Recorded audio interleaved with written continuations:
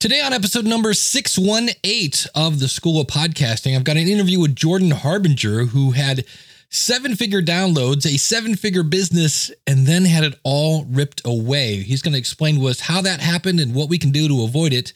I have a quick exercise to help you make your interviews better if you're doing interviews, and I've got a promo for a new podcast I've created. Hit it, ladies! The School of Podcasting with Dave Jackson. Podcasting since 2005. I am your award-winning personal podcast coach, Dave Jackson, thanking you so much for tuning in. This is where I help you massage your message. I help you tackle the technology. I help you face your fears. Today we have Jordan Harbinger on the show. Holy cow, talk about a guy facing his fears. And then I help you flatten that learning curve and not just get you going, but get you going in the right direction. The School of Podcasting is the original, the longest running, the site that is dedicated to helping you plan, launch, and grow your podcast. The website, schoolofpodcasting.com/start, will get you right to the right place. Use the coupon code LISTENER, that's LISTENER, to sign up for either a monthly or yearly package. I always like to start off the show with a because of my podcast story. If you have one, it's simply because of my podcast blank. Feel free to record that answer and send it on in. My email address is dave@schoolofpodcasting.com. Today we've got Jordan Harbinger on the show, and he had a because of my podcast story, and here it is. What's something in your life that has happened that wouldn't have happened, but it did because of your podcast? Oh, so easy. I met my wife through the show. Oh, there you go. Yeah, that's an easy one. Her brother was a fan, got her listening to it. She joined Twitter, which she's never used. And then it was like, who to follow? Jordan. She's like, oh, cool. I'll follow this guy that I'm listening to his podcast. And then she had tweeted something funny. I happened to follow back and check my news feed. And then we started talking and ... marriage. Wow. There you go. That's one. I don't think we've had that. I've had people that have married their fans. That was kind of cool. But I don't know that I've had somebody that actually got to ... with a listener. That's very cool. So there you go. Before we get to the interview with Jordan, one of the things that Jordan did that is rebuilding his new brand is he called on his network. And I want to talk about podcast, that's singular, podcastguest.com/SOP. This is a place that helps you find great guests for your podcast. And what if you want to grow your audience? One of the easiest way to do it is to be featured on other podcasts. And when you go to podcastguest.com/SOP, it helps you become featured on other shows. And it also helps you find really good guests for your show. I've been featured on other podcasts because of podcastguest.com.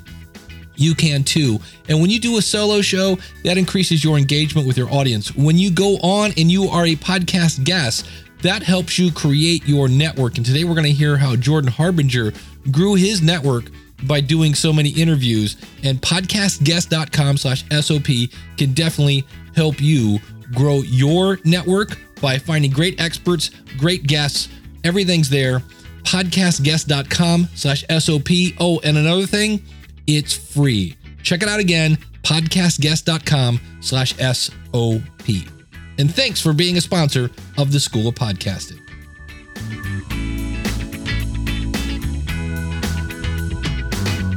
Stay tuned after the interview. This is a great interview. Man, what a story with Jordan Harbinger. I've got the question of the month coming up, and I've got a brand new podcast that you might want to check it out. Right now, this is a guy, think about this story. Jordan Harbinger used to get more downloads in a month than I have in 13 years. Think about that.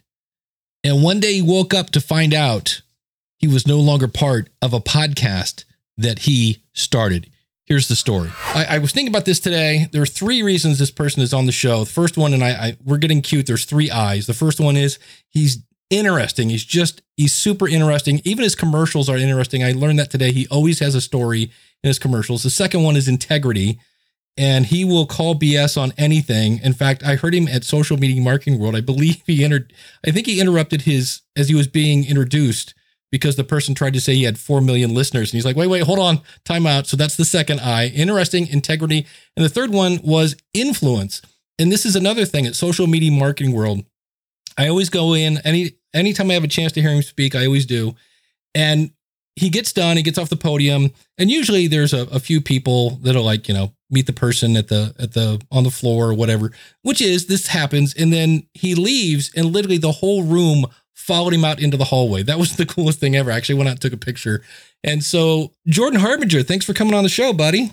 Thanks for having me on, man. It's always a pleasure. And I'll tell you, the whole everyone leaving the room thing, yes, that surprised me too. I wasn't like, yeah, I do this. No, I was like, what? People care? Cool. It's always still surprising. And I think you have to keep that kind of joy about the craft, or you start to get jaded and you're like, yeah, of course everyone wants to come take a selfie. And then you're just like kind of insufferable. Yeah. Then you just hear, let me get the cardboard stand up, and you can just stand next to it and take pictures. Exactly. Yeah. Yeah. Which is a little bit like, how self-important can you be? Well, the fun thing that we talked about in San Diego was, at the time, this was kind of somewhat new news back then, but you were on a show called The Art of Charm, and it's in its heyday was getting 4.1 million downloads a month, which is pretty awesome, bringing in 7 figures into your business. I thought it was really interesting because you've just been so transparent about this. You've gone through the joy of being fired from your own show. Yeah. And so I've heard you describe it as, well, there were different visions for the company, meaning you wanted to go one way and they wanted to go another way. And I realize you have to be careful what you say, because there may still be some legal aspects of this. But can you peel that back any further into like what was going on? Really what it comes down to is I was and am really enjoying interviewing these amazing neuroscientists and special forces people and military generals and CEOs and things like that on the show. And I'd like to think over the decade and change that I've been doing interviews that I've gotten decent at it. And I like doing practical takeaways in each episode and making sure that there's always something for the audience to take away and experience. And that wasn't exactly where other people in my former company really, that was less important than other ideas that they had about how the business should be run and how things should be leveraged to create leads for sales and things like that. And I just really wasn't interested in teaching people how to, guys how to go out to bars and meet girls anymore. I'm 38. I'm married. I've been with the same woman for 5 years. I'm not looking to be a 40-year-old dating coach, and it really, the brand didn't fit me anymore. I'd outgrown it. And there was a lot of resistance to any sort of rebrand. And we had figured out a way to split the company in a way that made sense for everyone. And then that didn't work out for a variety of reasons, which I won't get into here. And so I found myself on the outside of the company. Fortunately, I was able to take the vast majority of the team with me. And I'd say take with me, but really they came with me. I didn't take anyone. And we were able to regroup and form Advanced Human Dynamics, which teaches networking, rapport building, verbal, nonverbal communication, and things along those lines, negotiation, things like that are much more interesting for me and for my team. And I formed the Jordan Harbinger Show, which prides itself on really taking what I was doing before just to the next level and beyond, with really great guests. There's no stigma from the dating stuff because we don't cover that. And we really do get into a lot of practicals, and all the things I loved about the old show turned up to 11, and none of the drama that I really couldn't stand. Do you think the brand was really holding you back in some ways? Do you have any examples of that? Yeah, I do. It was for sure. And this is, for example, I go book a lot of great guests on the show. In fact, I've got some really great people coming up as well, like Dennis Miller and journalists from the New York Times and DJs that have global names that are all around and things like this, among others, and even senators. And I remember pitching them last year when I was with the old show and just getting no response, or getting a very lukewarm response, to say the least. And then when I reformed the new show with the Jordan Harbinger Show, I sent emails and they were like, yeah, let's do it. What works? And I thought, I might have just gotten really good timing with this one. And then it happened again and again and again and again. And I thought, wait a minute, this isn't just good timing. This is not having to explain why the name is weird and sounds like it's about meeting chicks at bars, and it isn't. And so I didn't have to worry about that anymore. And that was that's been a huge relief. Additionally, our new coaching company, Advanced Human Dynamics, we have a lot of military, we have a lot of special forces, we have a lot of government and corporate clients that we just could not get with the old brand because in theory, we wouldn't have been able to get them with the old brand because they were like, I'm not telling HR that I'm going to take this class. I'm not telling my unit commander that I've got to submit a $25,000 receipt for a company that on the website says like, be fearless and when approaching women, it's just not going to fly. Uncle Sam's not going to be thrilled about that. And we lost a lot of opportunity there. Now, I viewed it as lost opportunity. The company was just saying these aren't a good fit for us. And I wanted to be and form a company where that was a good fit. And I wanted to not serve the same type of customer that I was in the past. And that's what we've been really working hard on doing. And that's been a challenge, to rebrand and then change your customer base is difficult, but it's worth it. Well, and you mentioned the new company, Advanced Human Dynamics. You're going to actually do like a live seminar in August in Vegas. How is this going to be different than like previous workshops that you had? So we're doing live events regularly. The first one is in August in Vegas, August 10 through 12. And it's going to be unisex, which the old company did not do unisex events. It's going to have negotiation, which we never taught before. It's going to have different types of verbal and nonverbal communication and presentation skills, which we never taught before. And it's also going to have a lot of networking, which we'd never taught before. And so really we're reinventing the curriculum in a lot of ways. I'm bringing on a lot of different coaching staff from different parts of different teams that were sort of riding solo before, and that really complement what I teach. And so it's a much more individual and unisex, corporate-friendly, military and organization-friendly type of event versus, all right, it's really for guys only, and it's just for personal stuff. This is all going to be professional development that will spill over into your personal life, but really will help you be more successful in your career and in your business, which, frankly, is important because that means it pays for itself and doesn't just feel good. So who do you think is this something for like a sales team from a company, or who do you think your target audience is for that? Yeah, we have a couple of different target audience verticals. So sales teams are great. Entrepreneurs are really good sort of target market for this. And frankly, one of the primary markets that we have that came as kind of a surprise is we have a lot of military and security forces and even bodyguard schools sending their people to these events, because this is what they need in their line of work. So I thought that was kind of interesting to see these sort of special forces sitting next to a cosmetics entrepreneur, sitting next to a salesman for a CRM company. That kind of thing, it sort of cracks me up in a way because it really is the glue that holds us all together. And so anybody who's interested in creating and maintaining networks, learning how to be more persuasive and influential would be really well served coming to this. Like I said, negotiation, networking, rapport, and nonverbal communication are going to be the core of this. And I think it's going to be really fun. How many months ago was the transition? 3 months. It's been just over 90 days. Are you sleeping better yet? It's on and off. Yeah, I am sleeping a lot better on the whole, but I'll tell you, I have my nights where I'm like, and it's 1:52 and I'm wide awake, Well, the new show, you got super creative. It's called the Jordan Harbinger Show. Yeah, really nailed the creativity on that one. Excellent. And I love your kind of tagline is it's either going to solve a problem or it's going to make you better. And for me, I always tell people that in your podcast, you've got to make people either laugh, cry, think, groan, educate, or entertain. And for me, the education level and the think, you make me think all the time.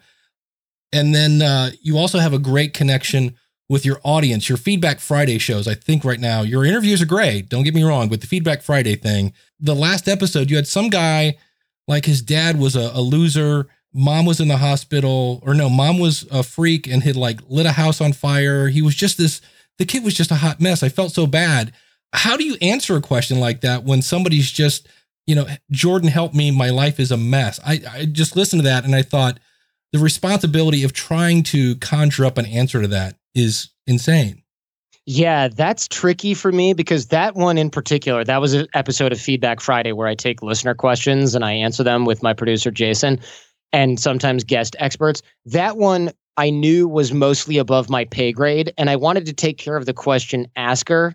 So I told him about the suicide hotline and things like that, but I also told him to make sure that he's not just taking on problems from the person that he's trying to save, because that can really destroy your life, drag you down with it. And so I do realize when certain things are above my pay grade, and I state it as such. And so on Feedback Friday, I'm always very careful to go, I'm not a therapist. Here's advice for this, but you also need to see a therapist immediately, or a doctor, or get this handled. Because what I noticed is there's a lot of advice shows, Dr. Drew and Adam Carolla, Loveline back in the day. Dr. Drew is a doctor. He's allowed to dispense this kind of qualified advice. I am not a doctor, so I can give advice on pretty much anything. But when it comes to mental health, I'm not going to tread very heavily on that. And I'll bring on a therapist or a doctor to make sure that they're getting proper advice. So it is a lot of responsibility, and you can't take it lightly. And I think that's important to know. And when podcasting in general, hosting any kind of show, you have to be an advocate for the listener. Every minute of their attention has to be earned. And if you're advocating for the listener, it means you're asking the questions that the listener wants to ask of the guest, but it also means that you respect them enough to tell them when you don't know the answer to something, so that you're not just flying blind and BSing. Because I think winging it is a great way to burn a relationship with your audience. The thing I loved when I've seen you speak and you talk about, and you're not kind of, the way you put it out there is like, I just do the work. Like people go, how are you growing your audience? Like, well, I do you read the book before you interview somebody. And can you think of a time, because there are going to be those people like, oh man, I just wing it. I keep it real, yo. And can you think of an example of when you did the work and when the interview was over, you're like, oh, I'm so glad I did the work? Oh yeah. I mean, the first time I got the whole, doing the work is a good thing, was this, I'm a slow learner. It was the 7th anniversary of my old show.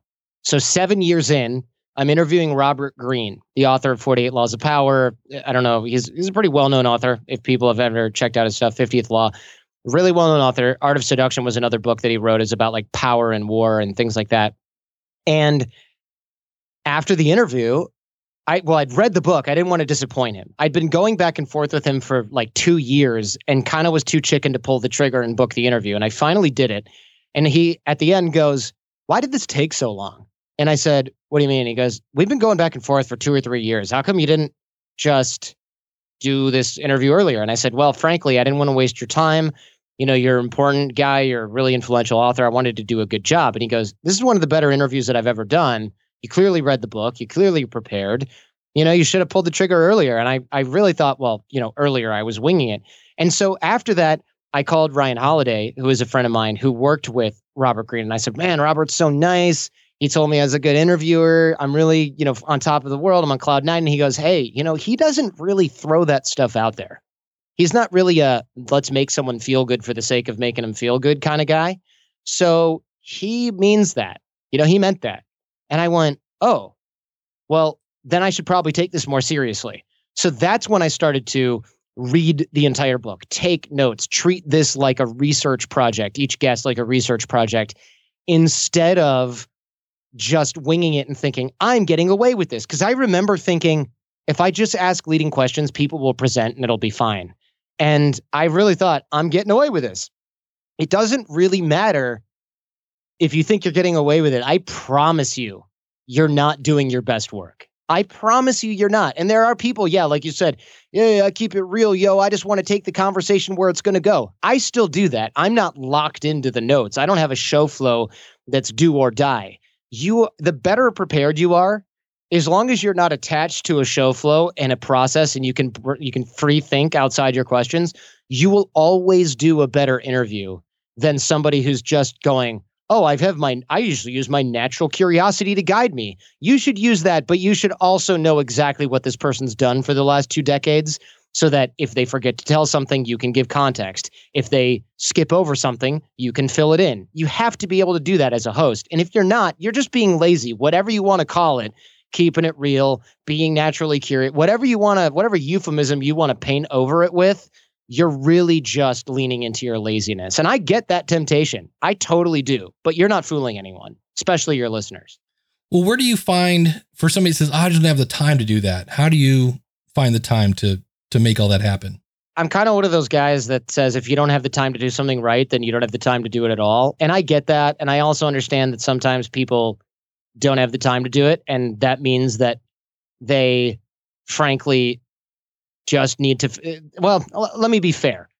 If you're a parent and you've got a day job and this is your side hustle, I get not having time to do all the prep that you want. But I also know a lot of people waste a ton of time. They don't necessarily listen to the audiobook. You can, first of all, audiobooks are great. You can listen to them on the commute. You can play them at 2x. You can play them when you're walking around. Oh, you're watching your kids play at the park? Pop in the audiobook at 2x. You're not going to have to keep your eyes off your kid and then, have your wife yell at you because you lost them. You can prep. You can do the work. You can listen to other people, interview them to get an idea of what it is. You can create those notes on the fly. If you don't have a few hours to prep for each guest, maybe you're doing too many shows. Maybe you should do one show a week instead of 2 or 3 if you don't have time to do the prep.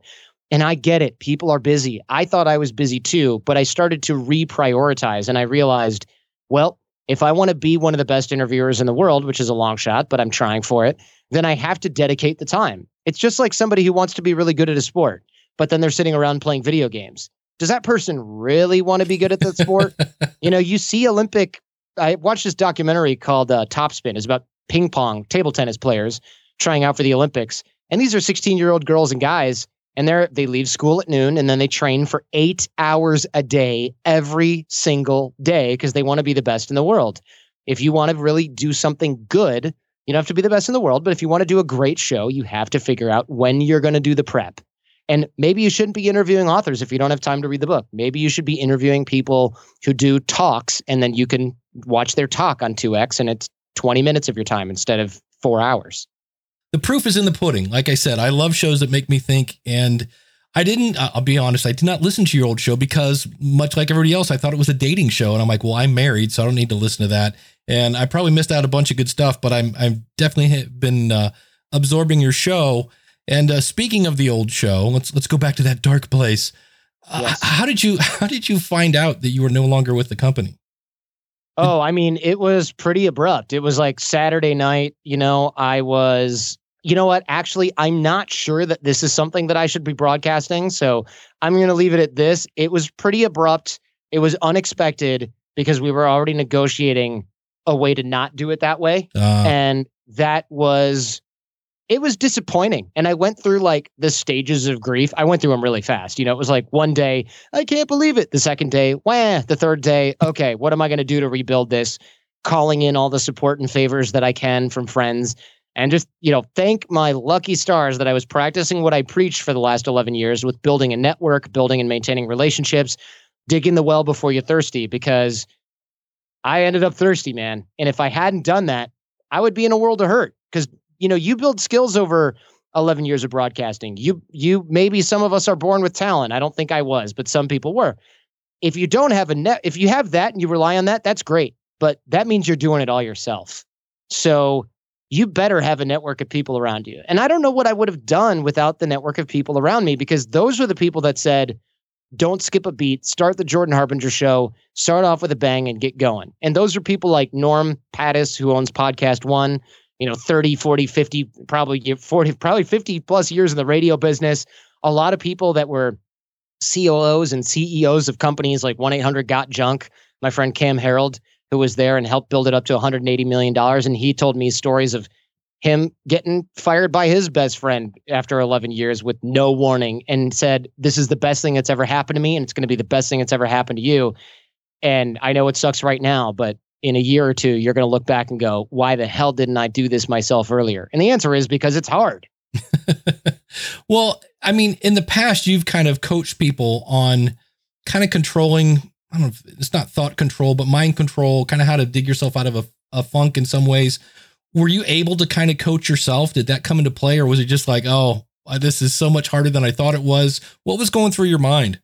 Actually, it was my wife and a lot of friends who were like, well, what Jordan would say in a time like this. And a lot of my team, I ended up leaving, and a lot of my team came with me from the old company, and they were saying things like, hey, don't you tell people, regroup, make a plan. Don't you tell people, get mindful and da-da-da. Don't you tell people you've been digging the well before you're thirsty. Don't be afraid to ask other people for help. Don't you tell, and I finally was like, yeah, maybe I should take some of my own advice. And even my listeners were writing in and saying, hey, you've been giving me good advice for 11 years. Now it's time for me to give you some advice. Listen to episode, 465 and re-listen to episode such and such and such and such. And those people that you interviewed, you were coaching them and they were coaching you, and you just need a refresher. And I thought that's a pretty good bit of advice. And it was kind of funny to have my own Jordan Harbinger show fans say, I've been listening to you for 11 years. You can do this, pull your pants up and get to work. I thought that was kind of funny. What do you think the biggest difference between, this sounds so weird, the old Jordan Harbinger versus the new, Jordan Harbinger 2.0? What's different was pointed out to me by other people. And I thought this was interesting. A lot of people said, wow, it seems like you have a renewed energy with the new show. Wow, the topics seem really fresh. Wow, you're clearly even more prepared. You're more on your feet. You're more on it than you ever were. And I didn't really notice this because, it's kind of like losing weight or gaining it. You kind of don't really notice until someone says, hey, man, looking a little rough around the edges, or a little bit chubs. You go, really? And then your pants don't fit and you go, oh, yeah. So for me, this was a really good surprise because I really was the last person to notice that, hey, I sound a lot better than I did before. And that's because I'm in it. You can't read the label from inside the jar. And a lot of my show's fans were like, this is better than any of your other work. And at first I thought they were just being supportive, but now I've got people that say that I've just gotten dozens and dozens of people saying the same thing. And it's too many to be a coincidence. Well, it probably because you're now able to do the interviews that you want to do, you're more excited and you're not having to worry about, wait a minute, how do I tie this back into this product that doesn't fit anymore? It just, everything flows nicer. That's very cool. How do you balance? You mentioned you've been married now for, you said 5 years? No, I've been married for 1 year, but I've been with the same woman for 5 years. Okay. My wife. Because I thought it was fairly new. How are you balancing the whole work life? Because I know she works with you, right? She does. And I'll tell you, we don't really balance it because we don't have kids. So she flies with me everywhere. We work together all day. We work together on the weekends. We don't really have that balance. I don't necessarily believe that we need it right now. Now, once we have kids, then it's going to be different because we're going to be busy with the family and we're not going to want to be like, yeah, call me when they're old enough to drive. That's not going to work. So we'll have to figure things out then and reprioritize. But for me, it's not about balance. It's about priorities. Right now, since I don't have kids as a priority and family is less of a priority. I go see my parents and I make time for them and I make time for the in-laws and things like that. And I have friends that I hang out with regularly, of course, with Jen. But we don't really worry about that because the priority is the rebuild of the Jordan Harbinger show and the build of Advanced Human Dynamics as a company. And so we don't worry as much about that stuff. But like I said, when we have kids, it's going to be a reprioritization, and how that works out logistically is anybody's guess. Yeah, but that's huge. When you have the support of your family, and in this case, it's Jen, that makes a huge, huge difference. So I'm glad to hear that because without it, you're sunk. I've seen, oh yeah. Yeah. One of the things I like about your show is it is educational. You kind of teach people and you give advice and things like that. So after going through this nasty little scenario in your life, how does somebody that is starting a podcast now, what would your advice, here's some things you can do to avoid the scenario I was in?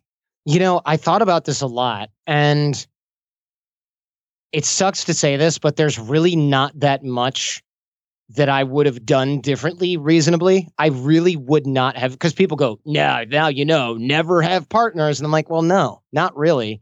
You have to work with other capable people and you can hire a team, but really, if you really just want the best out of people, you have to incentivize them. So if you're going to work with somebody and you need marketing and you need events and you need products and you've got somebody whose life has been that for 2 decades, it doesn't make any sense to go, nah, I'm just going to figure it all out myself. That just does not make sense. So it's not don't have partners. But I would say rather than having one big entity where everybody owns a piece of it, you want to have different discrete projects where people own different shares. So for example, Advanced Human Dynamics has an app that's coming out. The app's been in development for 3 years by some of the contractors. They've given me equity in the app because I'm going to promote it and I'm adding a bunch of content and I'm putting my name and face in there. So I have a share of it, but I don't have a controlling share of it. And then the live events, the products that we're developing, everyone owns those equally. And the rule is if someone decides they don't want to do it anymore, they get bought out by the other side at their option, or they continue to get paid in perpetuity. So it gives that side an option to buy it outright or to say, we're not going to give you a lump sum because we can't, but I'm still going to cut you a check. Right. But at the end of the day, I'm a former attorney. If someone says, oh, I'm not going to exercise my buyout right, but they decide they're not going to pay you, now you've got a choice to make, and litigation is expensive. And what you usually have to do is just walk away and chalk it up to a lesson. So what I would say is it's always something where you've got to have the keys and you've got to have ownership and you got to keep your side of the street clean. But what the real problem is that people are invested in relationships for way too darn long, and they don't sit down and go, am I still happy with this? Is this still the business I want to run? Are these still the people I want to work with? And had I actually done that back in the day when working with my old company, I would have had to face some hard truths, which are, no, I don't want to be here anymore. But I didn't have the guts to leave because the getting was too good. And so that's a lesson that I learned is you have to go, is what I'm doing right now worth the money? And is there a better way out? And you know what? The other lesson that I learned, and I don't want to phrase this crudely, but you have to just be very discerning with who you work with. Just because you make rational decisions based on what's best for a business and best for the people in it, doesn't mean that someone's not going to be driven by ego, narcissism, outright crazy ass ish, that they're dealing with on their end. You just don't know. You might think, well, I work hard and they work hard, so we're going to figure this out. No, maybe they don't want you to succeed because in their mind, that means something about them. You just don't know. And I've seen that happen with businesses a lot where people will split and try to do their own thing. And the other person goes, wait a minute, if she succeeds without me, that means they didn't need me. I can't have that. So then they go to war over this dumb ego stuff. And you have to realize who you're doing business with. And sometimes it takes a while for people's true colors to show. But once they do, believe them. That goes for who you're dating. It goes for who you're married to, as well as for any business partner. Because I think what a lot of people don't realize is if you've got a business partner, you are married to them. You don't have to sleep with them, but you are married to them. Legally, you are married to them. They don't call it marriage, but you have a union. And when you want a divorce, the courts kind of go, you guys should just figure this out because it's a big mess. And then they wash their hands of the whole thing. And you know what? They'll help you figure it out for a paltry 6-figure sum. That's all. Well, so does this mean in the future, let's just take the example of your app, that maybe once a year, you're going to go with that team and go, hey, are we still happy with this arrangement? Yeah, it really is something where on the regular, we communicate. My business partners and we communicate very regularly on what we're doing. The division of labor is really clear. We always bring up issues if we have them with one another. And yeah, every year it'll be like, hey, you know what? And it doesn't have to be like, this is our annual gripe sesh. It can kind of be like, hey, you gave me 5% of this, but I'm really sending in a lot of users. I really don't know if I'm being compensated adequately for that. And they might go, okay, well, I don't want to give you more equity, but what I can do is give you a cash bonus for every user that you generate. Or, well, we don't know if you're bringing in the users. It looks like you might be, but we're not tracking it. We got to figure this out. Or, look, you're bringing in users, but we're doing this other thing for you. Do you value that equally? And you have to go, well, yeah.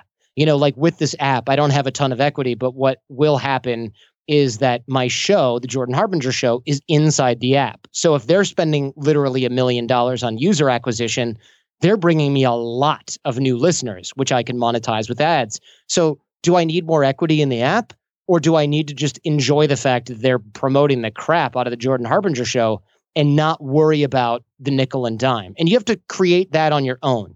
You don't want to wake up one day and go, I hate this arrangement and you guys are unfair and da-da-da, because that's unfair to them. Right. And I've noticed a lot of business partners do this to each other. They cry about everything to anyone who will listen. And when it comes time to solve the problem, it's, no, it's cool, bro. Let's go have a drink. But then they're just plotting your demise. And I've seen this happen so many times, and I know it does because it happened to me too. It's all a matter of you have to be comfortable, and each person has to be comfortable putting their communicating their honest thoughts and not just trying to avoid conflict.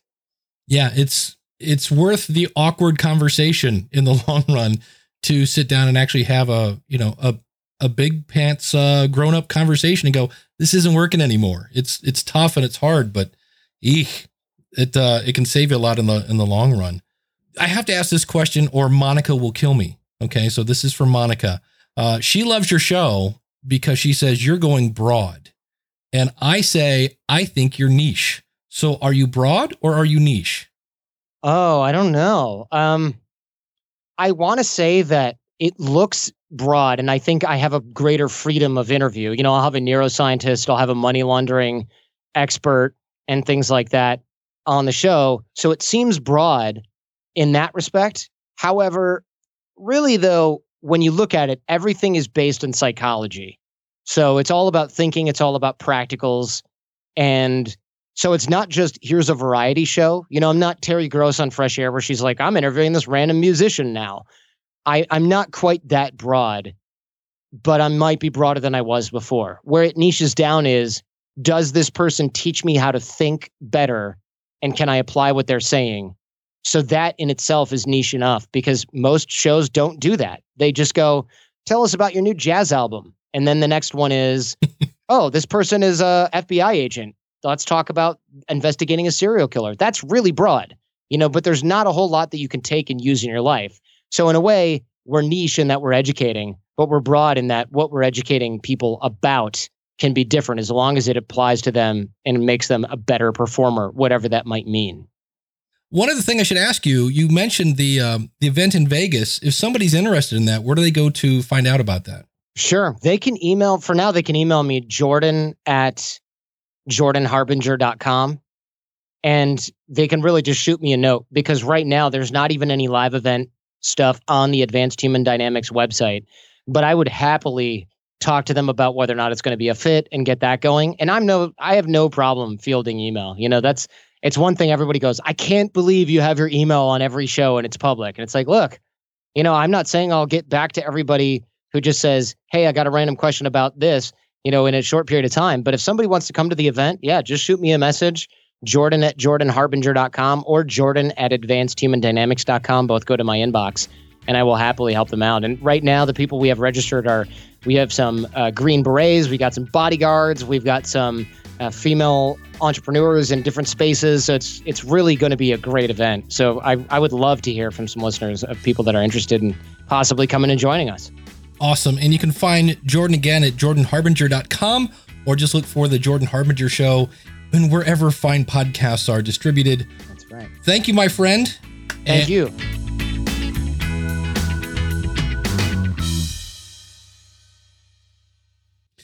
All right. If you are new to the show, my background is in education. I taught in the corporate world for over 20 years, help people understand technology. And so what we're going to do is we're going to grade my paper that I just handed in. And this, if you do interviews, this is a really interesting kind of exercise that you can do. Think about this. I'm going to play one clip that Jordan just said. You have to be an advocate for the listener. Every minute of their attention has to be earned. And if you're advocating for the listener, it means you're asking the questions that the listener wants to ask of the guest. And so what you can do, and what I just did was as I listened to that interview with you, I wrote down the questions that I asked. So some of them were good, some of them were and some of them were a little out of place. So the first question I open up with, what happened? And I asked for a deeper explanation. So I did some research. I tried to do a Jordan on Jordan. I listened to a lot of Jordan before I did this interview. And I asked, not like, hey, we had a difference of opinion. I'm like, no, go a little deeper on that. And he did, which is really cool.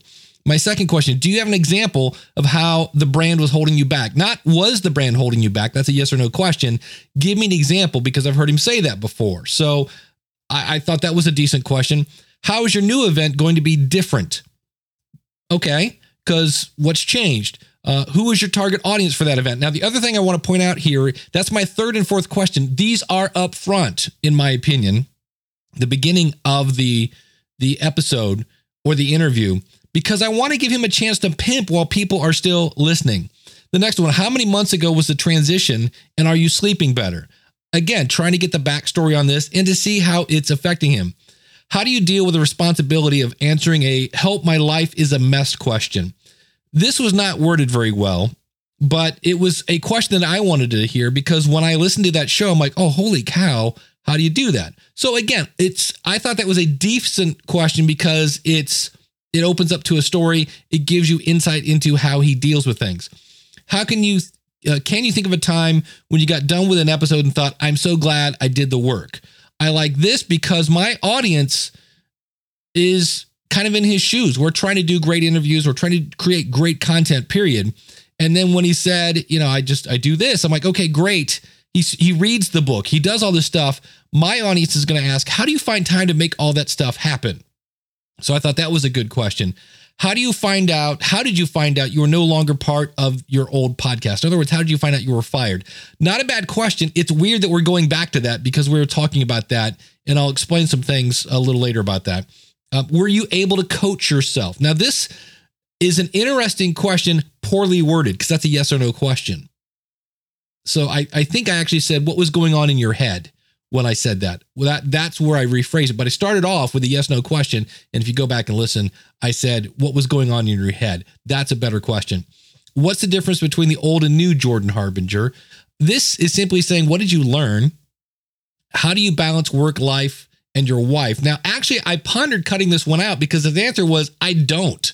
And usually if somebody goes, nope, I cut it out.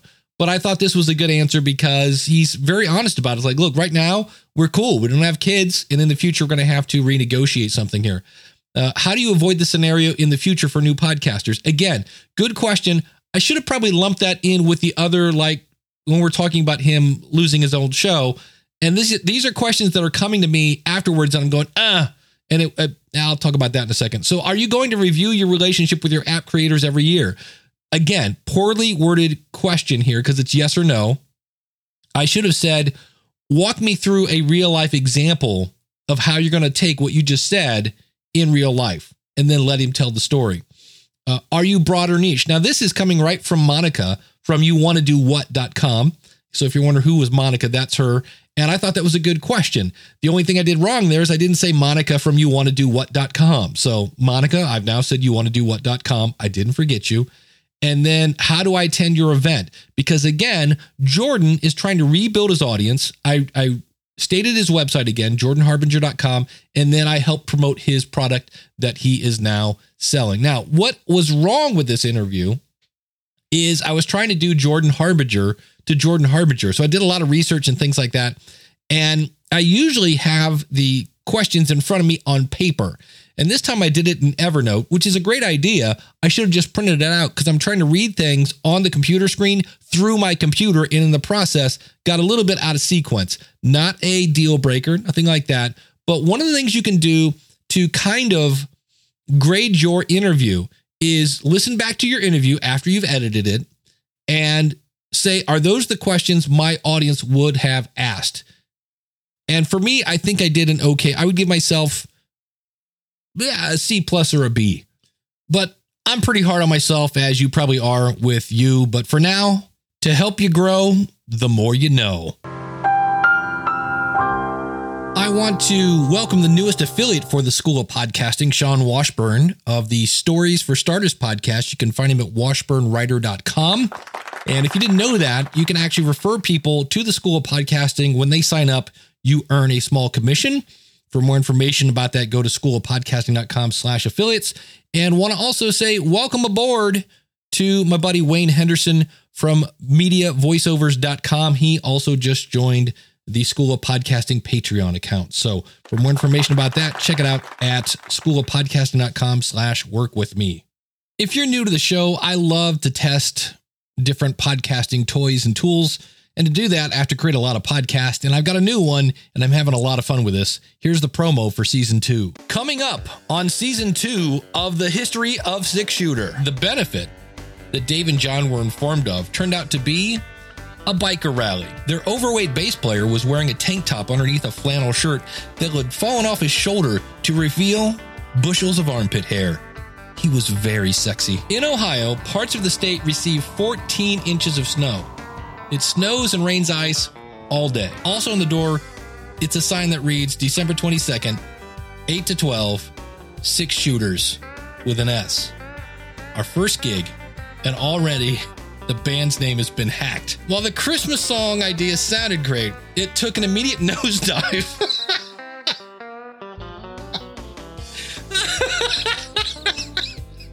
Okay. The band had their first guest appearance by Opal, the drunken wench. And Kevin passed her a lyric sheet. But apparently, Opal can't read. Where am I going to live when I get home? Margaritaville. Ugh, just the word makes me want to vomit. During one of Mike the DJ's screw-ups, his microphone exploded. It was about this time a drunk shouted out, "Quit stalling!" For all the shenanigans of being in a country band in 1995, go over to historyofsixshooter.com, binge, listen, and subscribe. That's historyofsixshooter.com.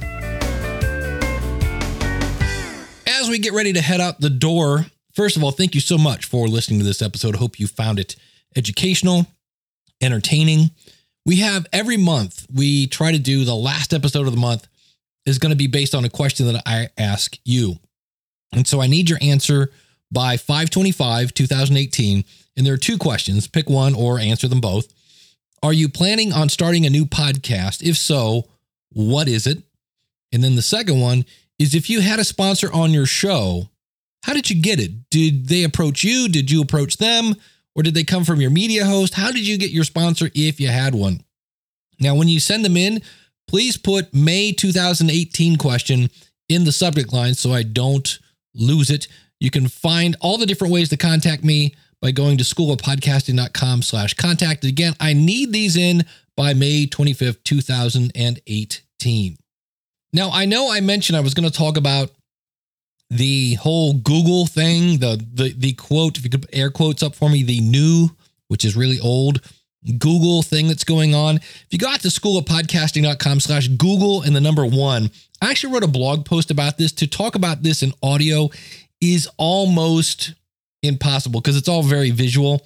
And I actually put a blog post there about how you can make sure your podcast is ready. And I've got examples there if you're using things like Divi or Studio Press or things like that, different ways you can get your website set up. And what happens if you go into your WordPress theme and you don't have any way to put this new code into your header? Well, I've actually got a plugin there for you as well. It just does not work in an audio format.